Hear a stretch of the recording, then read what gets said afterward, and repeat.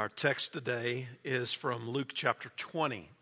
I invite you to make your way there. We're going to look at a rather lengthy passage of Scripture, but we're going to do so in several sections as we move forward. Our subject is the authority of Jesus. Thomas Troger said that there are many titles that historians in the future may give our era, but one they are certain to consider is the age of suspicion. There's suspicion of political authorities, suspicion of economic authorities, suspicion of religious authorities. People are suspicious of scientific authorities. There is a distrust of those who have authority in the various areas of life. And as a result of that, it also affects people in how they see things spiritually and how they respond even to the Lord. We're going to look today at a healthy model of authority in Jesus and how he lived and served and died and was raised again, and then how he lives among us and through the power of the Spirit applies the truth of God to our lives in such a way that he puts us where we need to be in our relationship with God and gives us the guidance and the direction that we need under his authority. After the triumphal entry into Jerusalem, Jesus went into the temple. And when he went into the temple, he cast out money changers who were there from the court of the Gentiles. The problem with the money changers is that they were exploiting the people who were coming for worship for their own financial gain. And rather than being a place where God was sought and sacrifices were sincerely offered and repentance was genuine, the temple had become a den of thieves. Jesus made it clear in chapter 19, in verse 46, that the house of God is to be a house of prayer. We considered three aspects of prayer. Prayer requires access to God. We have that access through the blood of Jesus. Prayer relies on the truth of God. We have that through the Word and through the living Word. And then prayer results in praise to God. So it's through prayer that we're able to worship God and experience his blessing, provision, grace, and peace. And we're able to submit to him because he's the only one who is worthy of our submission to his authority. I want to begin reading here and read first verse 1 through verse 8 in Luke chapter 20. This is what the Word of God says. One day as he was teaching the people in the temple and proclaiming the good news, the chief priests and the scribes with the elders came and said to him, "Tell us, by what authority are you doing these things? Who is it who gave you this authority?" He answered them, "I will also ask you a question. Tell me, was the baptism of John from heaven or of human origin?" They discussed it among themselves. If we say, "From heaven," he will say, "Why didn't you believe him?" But if we say, "Of human origin," all the people will stone us because they are convinced that John was a prophet. So they answered that they did not know its origin. And Jesus said to them, "Neither will I tell you by what authority I do these things." Let me give you by way of definition, perhaps a better understanding of what authority is. Authority, as it's defined, is the power or the right to give orders, to make decisions, or to enforce obedience. We know all too well that authority can be used in a healthy way, or it can be abused in an unhealthy way. It all depends on how it's exercised, how it's implemented among people. Authority is a significant biblical theme. The most popular word for it in the New Testament essentially means power. It's found over 100 times in the New Testament. We also know that the age in which we live has a significant problem with authority of any kind, and that presents problems of its own. In Luke chapter 20, we find Jesus again teaching the people in the temple and proclaiming the good news. And there he encountered people who questioned the source of his authority. And from this encounter, we can learn what the Bible teaches about the authority of Jesus and how it applies to our lives and our service to God in the world. First of all, the authority of Jesus is anchored in who he is. We have identified here the chief priest and scribes with the elders who came to Jesus. The chief priests were temple officials. The scribes were teachers of the law, comprised of both the Pharisees and the Sadducees. The elders were probably laymen who served in some type of political leadership, a function along those lines. And the chief priests, the scribes, and the elders comprised what was a powerful aristocracy. They asked Jesus two questions. The first question they asked Jesus is, by what authority was he acting? The things that they refer to here was probably a reference to his cleansing of the temple. The question dealt with what kind of authority he was acting with. In other words, was he presenting himself as a prophet or a priest or a king? What was it that he was presenting himself as he was acting with authority? The second question that they asked is, who gave Jesus the authority? They wanted to know who was backing him. Was he acting on his own, or was he acting on behalf of another?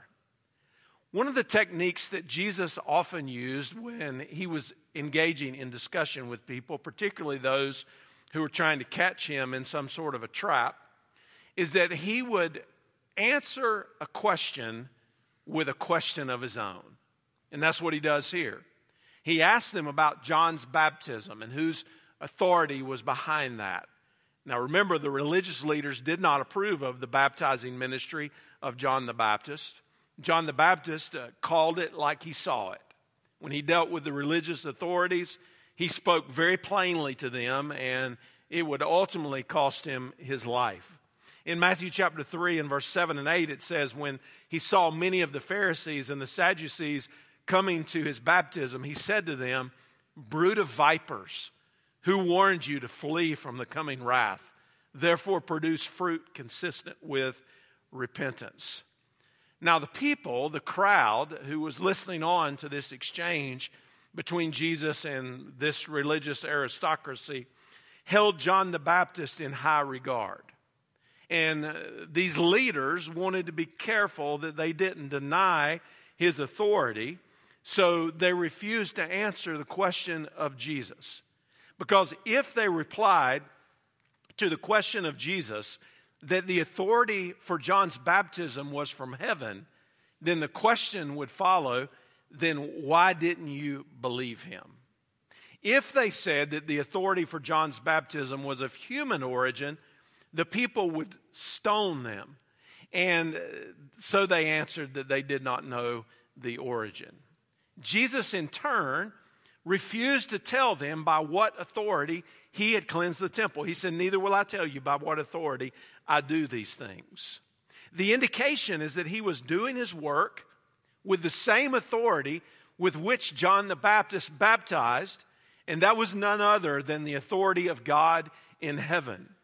And according to the Bible, the authority of Jesus was granted by God the Father. Now let's just pause here and make an admission that when we begin to talk about the triune God, and we begin to talk about the dynamics of how authority was granted to Jesus, we are in deep water. And there is much here that we receive by faith because we don't understand all of the intricacies of it. But what we know is that God exists as one in essence and three in person. He is God the Father, God the Son, and God the Holy Spirit. And he is co-equal and co-eternal. We gain our understanding of these things from the Bible, and we understand where the authority of Jesus came from. You remember in the Great Commission that Jesus said in Matthew 28, all authority has been given to me? He also said in John chapter 17 and verse 2, Father, the hour has come. Glorify your Son, that your Son may glorify you, since you have given him authority over all flesh to give eternal life to all whom you have given him. So what is the source of the authority of Jesus? God the Father gave it to him. What are the limits of the authority of Jesus? God gave it all to his Son. What is the purpose of the authority of Jesus? It goes back to the purpose of Jesus himself and why he came to this earth. Luke chapter 19 and verse 10, for the Son of Man has come to seek and to save that which was lost. The authority of Jesus was given so that he might grant eternal life to all who repent and believe. And by virtue of that, all who refuse to repent and believe will be under judgment. And judgment has been entrusted to the Son by the Father. The authority of Jesus is anchored in who he is as the Creator. John chapter 1 says, apart from him, not one thing that was created that has been created. The authority of Jesus is anchored in who he is as the Redeemer. It's by his blood that we've been purchased and we've been reconciled to God. The authority of Jesus is anchored in who he is as the Sustainer. Colossians 1 says that he is before all things, and by him all things hold together, or all things consist. Jesus asserted his authority in who he is, his identity as the Son of God. And then second, the authority of Jesus is communicated in what he has said. Look again in verse 1. Scripture indicates that he was teaching the people, and then we're given a little bit more description. He was proclaiming the good news. He was teaching the people, and in this passage, he was proclaiming the good news. Jesus taught with authority, and he taught with the authority of God's revealed word. I'm reminded of a time in Scripture when Jesus went to Capernaum. And in Mark chapter 1 and verse 21, it says, immediately on the Sabbath, he entered the synagogue and he was teaching. And listen to what it says about the teaching of Jesus. And they were astonished, verse 22 of Mark chapter 1, at his teaching. For he taught them as one who has authority and not as the scribes. The crowds, when they heard Jesus teach, they were astonished. They were overwhelmed by his teaching. And the authority of Jesus is what amazed them, because here he was acting as God's spokesman. The contrast between the words of man and the words of God was astounding. And F.F. Bruce said the scribes spoke by authority, resting all that they said on the traditions that had been said before. But Jesus spake with authority out of his own soul. Now, you've probably heard the phrase bully pulpit along the way somewhere. It's fairly common usage in our society, but you might not know what the actual meaning of it is or where the origin of it came from. We all know the negative connotation all too well of the word bully, but this phrase is quite the opposite in its intended meaning. President Theodore Roosevelt served as the President of the United States at the dawn of the 20th century. And as the story goes, President Roosevelt, sitting at his desk, was reading to a few friends a forthcoming message that he was going to deliver. At the close of a paragraph that was described as a paragraph of distinctly ethical character, he wheeled around in his chair and he said, I suppose my critics will call this preaching, but I've got such a bully pulpit. And so the phrase was born. The quote was published in the New York Times. It means an office or a position that provides an immense opportunity to speak on an issue. It is a conspicuous position that provides an opportunity to speak out and to be listened to. And the bully in this context is an adjective meaning superb or wonderful in the most superb or wonderful way. I say to you that Jesus Christ had the ultimate bully pulpit of all, in the most positive of all intended meanings. Because here he was as the embodiment of truth, God in the flesh, who had come to dwell among men. He's speaking truth to people in that moment, and he's about to give his life as a sacrifice, as the ultimate payment for sinners. And Jesus did not appeal to the teaching of other people, as the scribes did when they appealed to the teaching of the rabbis. As Matthew Henry noted, Jesus taught as one that knew the mind of God and was commissioned to declare it. He taught as it was with the authority of God himself, the incarnate Word, delivering the Word to the people.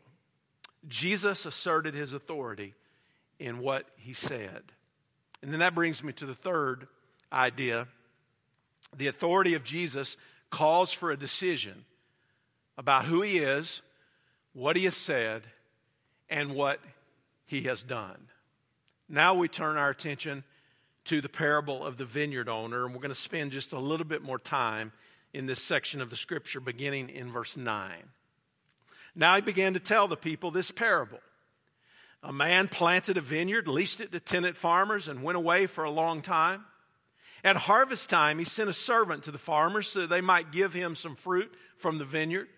But the farmers beat him and sent him away empty-handed.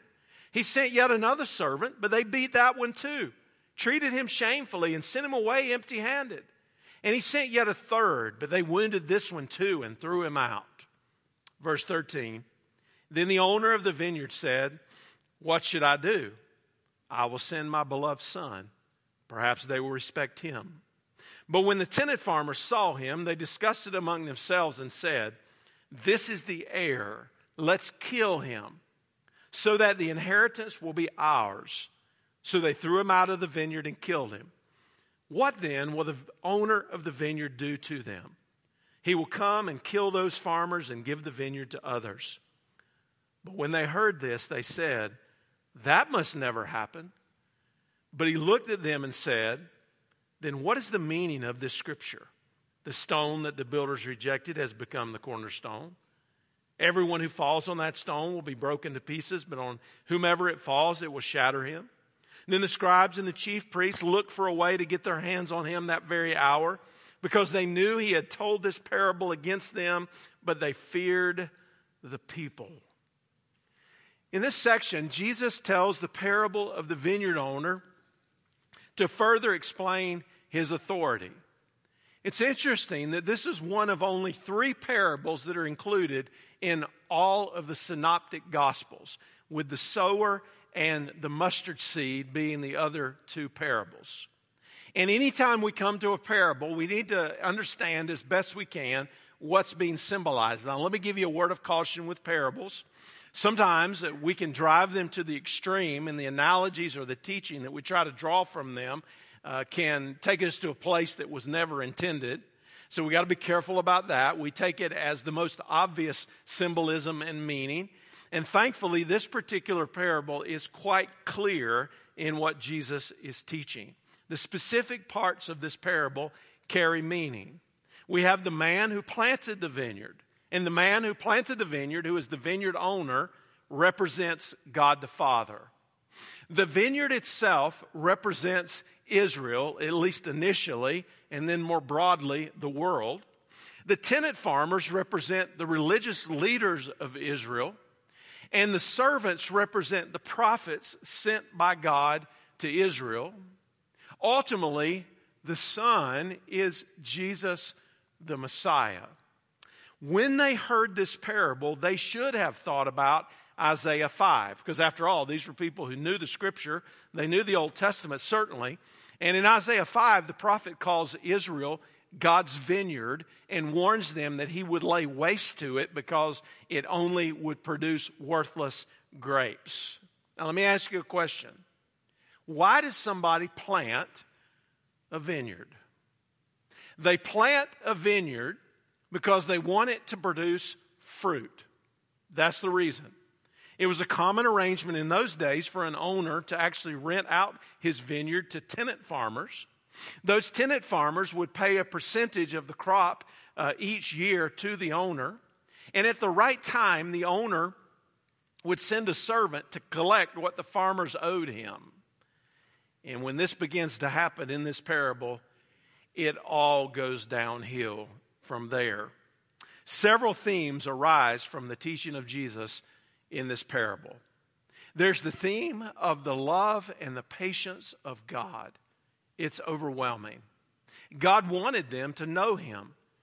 He planted a wonderful vineyard in the world in which people could know Him and walk with Him by faith. The people were privileged to be able to work in the owner's vineyard. God raised up the nation of Israel and then sent prophets to tell them of the coming Messiah. The owner planted it all. All they had to do was go to the vineyard and work. It was freely entrusted to them. God did everything to provide for Israel His vineyard. He drove out the wicked nations. He gave them the promised land. He protected them and gave them leaders. They were to be a light to the nations. He sent prophets to tell them of the coming Messiah, but those prophets were beaten, treated shamefully, wounded, and ultimately sent away empty-handed. But He didn't stop there. He also sent them His beloved Son. Perhaps they would respect Him, but rather than respect Him, they killed Him. And in the midst of all of this, the love and the patience of God was poured out on the people. Now, there's an application for us in the age that we live in. God wants you to know Him. He wants you to be forgiven of your sins, to be in right standing with Him. He wants you as a redeemed person to go into His vineyard and work and to serve Him and to have a fruitful life. And it's the overwhelming love and patience of God that is at work in each one of our lives, into which we should respond. We find here as well the theme of the sacrificial death of Jesus. His death was not a surprise to God the Father. God the Father and God the Son knew that He would be rejected and killed. In the telling of the story, Jesus brings out what I think is the vineyard owner's dilemma to show both the depth of God's amazing love and the depth of the wickedness that rests in the human heart. Here was Jesus, who holds the entire inheritance. He offers this inheritance to everyone who will repent and believe in Him. It is offered freely. But He was killed in what they thought was a takeover. But it would ultimately end in a disaster for all who instigated it. The others were servants who had come, but this was the beloved Son of God. He was in a category all to Himself. And even knowing that He would endure the penalty for every sin that we would commit, the Lord Jesus Christ was willing to take on human flesh and come to the evil of this world that we might be redeemed. Romans chapter 5 and verse 8. But God demonstrates His own love toward us in that while we were yet sinners, Christ died for us. And there's the theme of the righteous judgment of God and how we should live in light of it. I recall a phrase in Romans chapter 11 where it speaks, Paul does, of beholding the kindness and the severity of God. Here Jesus is the final messenger of God. He's the sum of the revelation of God to people. And if you reject His kindness, you will experience His severity, because all that remains is judgment. And right here in the midst of this parable, Jesus announced judgment. The owner of the vineyard would come, and he would destroy the farmers, and he would give the vineyard to others. What's he talking about there? Well, remember, the vineyard was given to Israel. They were the people of God who were to represent God in the world. But then God would graft in the Gentiles to accomplish His purpose, and even still not be finished with His people, Israel. So there's a missionary thread that's running through this passage, that God intended from the beginning that this good news, this reconciliation, this forgiveness, this inheritance would not be limited to Israel alone. That was not God's intended plan. Abraham believed God and it was counted to him as righteousness, but he told him that he would make him a father of a great nation and that through that nation, all the nations of the earth would be blessed. So it's God's intent that the gospel would go to every tribe and tongue and nation. And God is working out his plan as the gospel is proclaimed to the world. And there's a theme here that God expects faithfulness and fruitfulness from his people in the vineyard. He wants us to serve him, to make him known, to glorify his name, and to willingly submit to his authority, because it's always exercised in a good and righteous way for our good and for God's glory. When the crowd heard what Jesus taught, according to verse 16, they exclaimed, "That must never happen." See, one of the things we note sometimes in parables is that people don't get what's happening. It's still shrouded a little bit, and they're trying to figure out the meaning of it. Oh, these people got what he was saying. They knew what he was saying. They're like, may that never happen. Jesus has asserted his authority in what he has done, and it calls us to a decision. It calls us to a decision about that authority. Now I draw your attention to verse 17 of Luke chapter 20. The stone that the builders rejected has become the chief cornerstone. A direct quote from Psalm 118. A stone that the masons threw away turns out to be the most important stone of all. Jesus is often connected to a stone or a rock in the Bible. When he was speaking to Peter and he said, "On this rock I will build my church," he was speaking of himself, that he would be the rock on which the church was built. He was the rock of provision that followed Israel in the desert. He is the stone cut without hands that crushes the kingdoms of this world in the book of Daniel. He is a stumbling stone and a rock of offense to all who do not believe. The commentator Fitzmyer said the cornerstone was designated in antiquity as the stone used at the building's corner. It bore the weight or the stress of the walls. It would have functioned somewhat like a keystone or a capstone in an arch or some other architectural form. It was the stone which was essential or crucial to the whole structure. And since ancient times, builders have utilized cornerstones. The cornerstone usually being the largest and most solid and most carefully constructed of any in the edifice. And watch this, Jesus is the cornerstone in the edifice of his church. And without him, nothing is built. Further, everything in his church is to align with him, and Jesus is the standard by which everything else is measured. He is the standard. He is the one to whom we look. He's the one that we look to for truth because he's the embodiment of it. He's the one that we look to for guidance because he will never lead us astray. He's the one that we look to for our hope because God calls us his friend.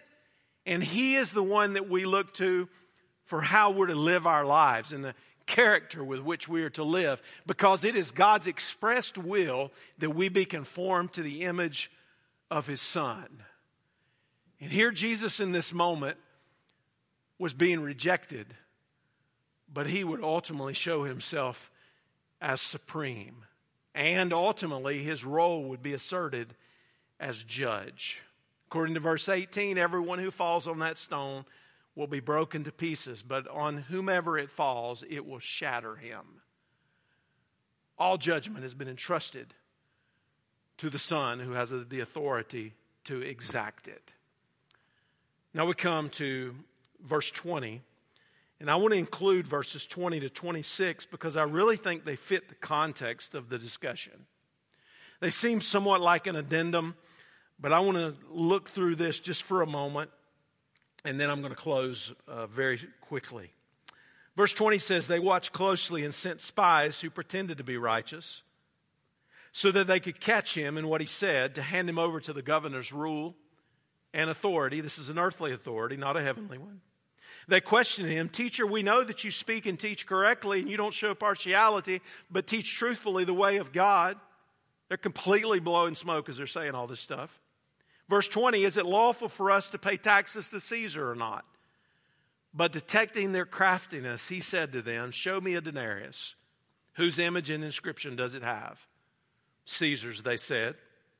"Well then," he told them, "give to Caesar the things that are Caesar's, and to God the things that are God's."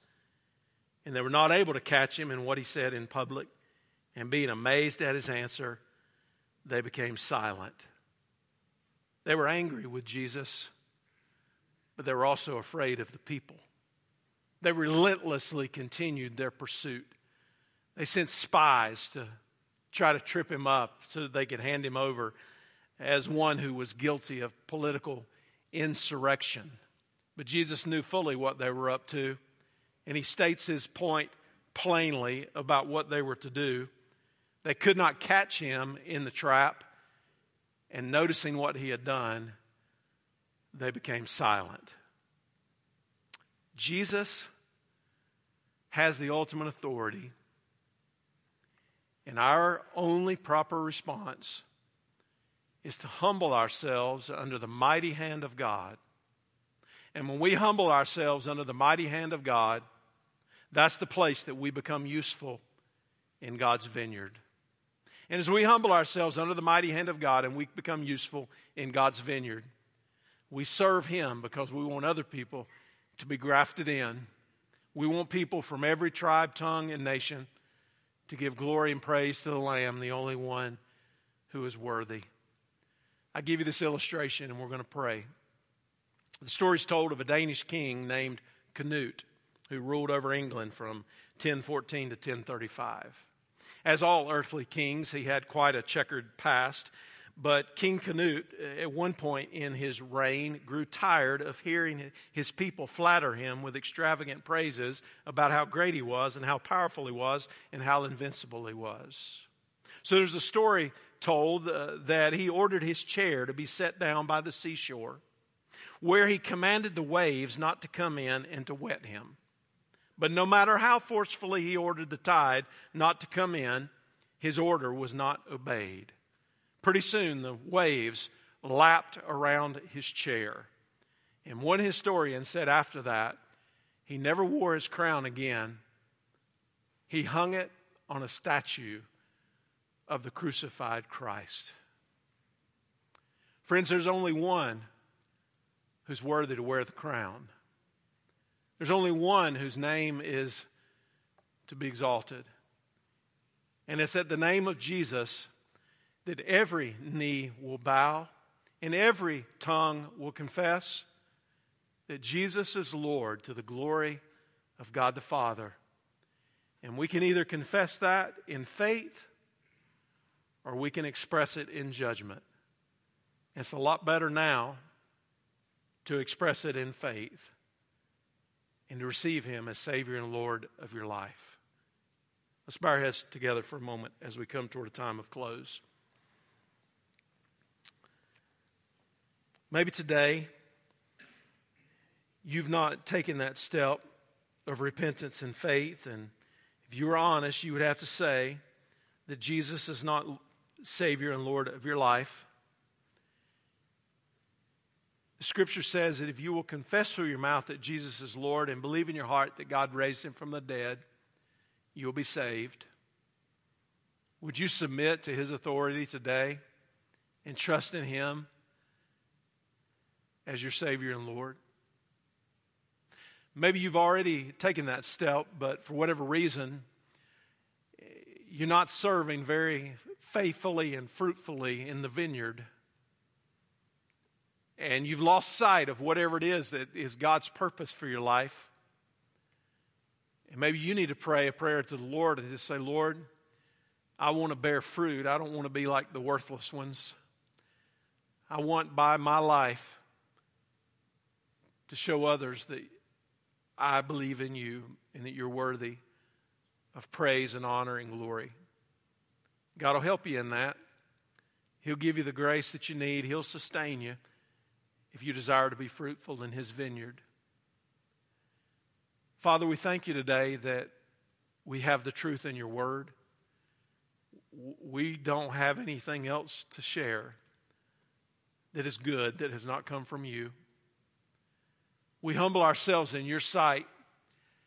God, help us to understand what healthy authority looks like in the person of Jesus Christ. May we submit ourselves, God, under your mighty hand and know that you are the God of heaven who loves with an everlasting love. And may you find our lives faithful and fruitful in all that we do. Lord, encourage us through your word. Encourage us as we've been reminded here together today of this Jesus whom we serve. And I pray that our lives would exalt him in everything that we do. And we ask it in Jesus' name. Amen. If you will